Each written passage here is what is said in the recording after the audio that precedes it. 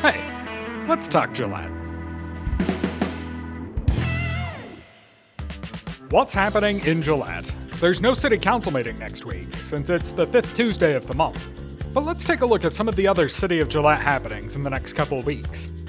This upcoming week will be your last chance to visit the splash pad before it closes for the season. The final day of operation for the splash pad will be Monday, September 5th, Labor Day. So bring your kids out to the Energy Capital Sports Complex and let them splash sometime in the next week, since they won't have another chance until next summer. City offices will be closed on Monday, September 5th for Labor Day, which is always the first Monday in September. If your regular trash day is Monday, it will instead be picked up on Tuesday. But what is Labor Day for? What does it mean?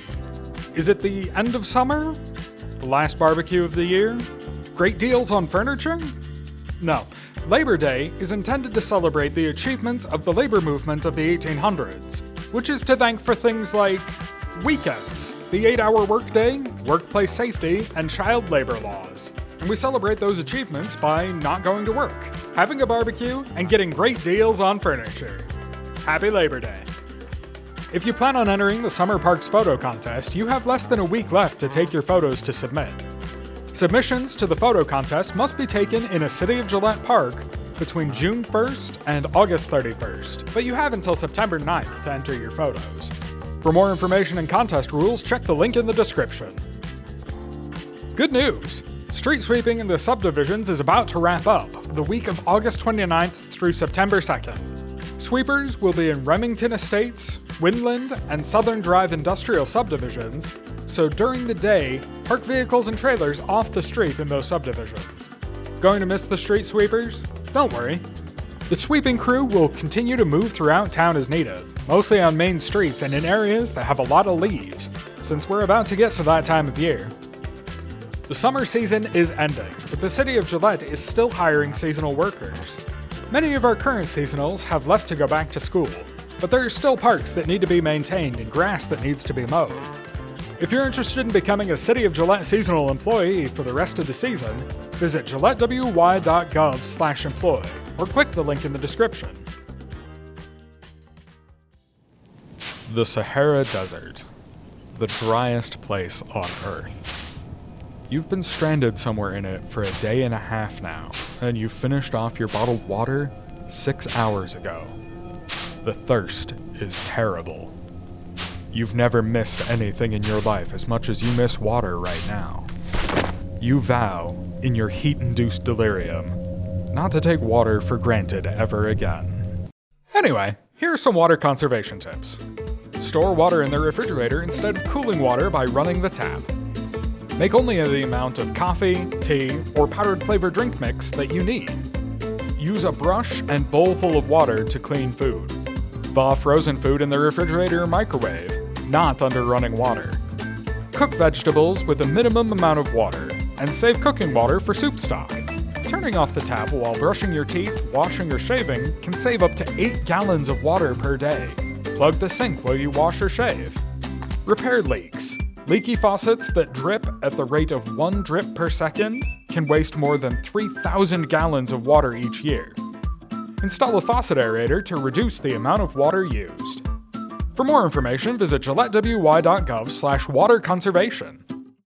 Summer vacation is over, and since kids are back at school, City of Gillette Police Officer Chris Hunter is going to share some back-to-school safety tips to keep in mind.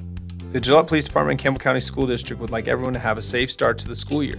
Here are some tips for everyone to follow. Motorists should be aware of the school zones now that school will be in session. Become familiar with crosswalks, look out for crossing guards, and pay attention to street signs in your neighborhood and the entire community. Drive carefully when near a school bus. Be aware of slowing speeds, flashing lights, and/or stop signs. Know where the bus stops are in your area. Flashing red lights and/or stop signs displayed from a school bus means you must stop. This protects our children from traffic and creates a safe area to cross the street. If your child walks to school, discuss where they should cross the street. Use a crosswalk if available, preferably with a crossing guard. Discuss the route your child should take to school.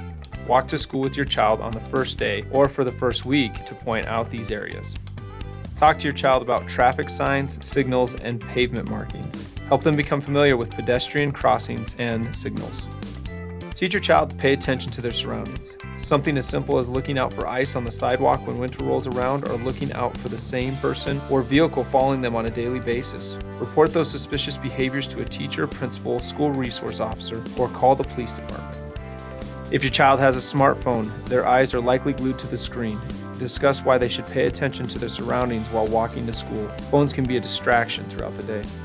If your child drives to school, remind them to pay attention to other students that walk to school. Remind your child to focus on driving and street signs or signals. Put their phone away. Cell phone use is involved in over 75% of all distracted driving incidents. This is a great time to discuss social media and various other apps your child may have on his or her phone. Become familiar with what your children are utilizing on their phones. All too often, parents are not aware of what social media their child is on or how their child uses social media. Tell your children what your expectations are if they have a phone. Over half of U.S. teens admit they are addicted to the internet. Teen internet addiction leads to anxiety and may contribute to social problems. Refer to the link in the show notes for more resources. Every high school and junior high school has a school resource officer that serves from the Gillette Police Department. Each elementary school has school resource officers that serve the schools from the Campbell County Sheriff's Office.